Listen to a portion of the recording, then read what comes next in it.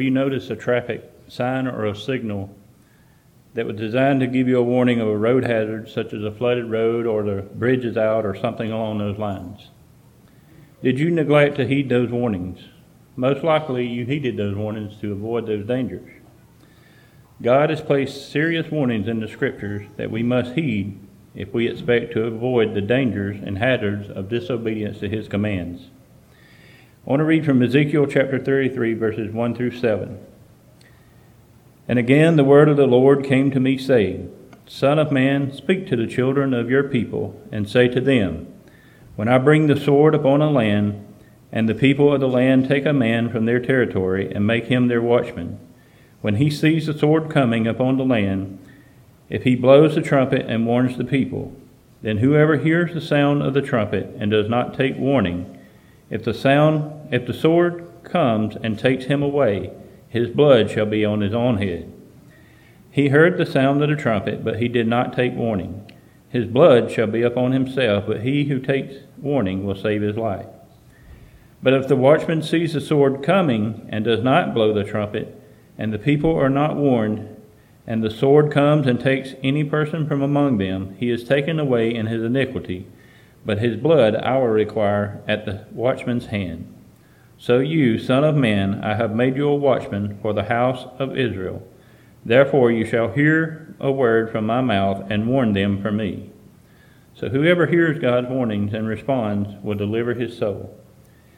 So in the Bible there are warnings from God that we must heed in order to be in a right relationship with Him. Every sermon and Bible class contains warnings that we must heed to receive our reward from God. In Psalms 19, 7 through 11, the law of the Lord is perfect concerning the soul. The testimony of the Lord is sure, making wise the simple. The statutes of the Lord are right, rejoicing the heart. The commandment of the Lord is pure, enlightening the eyes. The fear of the Lord is clean, enduring forever. The judgments of the Lord are true and righteous altogether. More to be desired are they than gold, yea, than much fine gold, sweeter also than honey and the honeycomb. Moreover, by them your servant is warned, and in keeping them there is a great reward. And then in Hebrews 11:7 we also read that Noah, by faith, he responded to God's warning by building an ark that saved his family when he was warned by God of the destruction that would come by the flood. And while Noah was building the ark, he was warning people to get on the ark because of the flood that was coming. But only his family heeded that warning.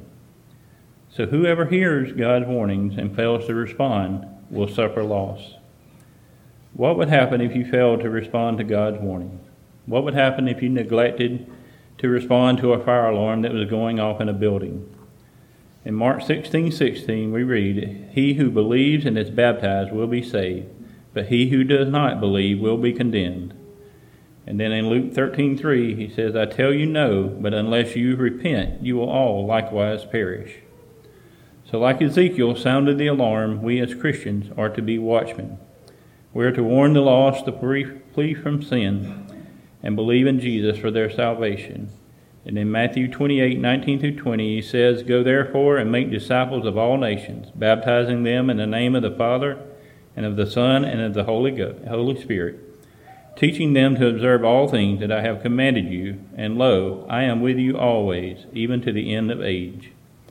So we must heed God's warnings, or we will suffer the consequences.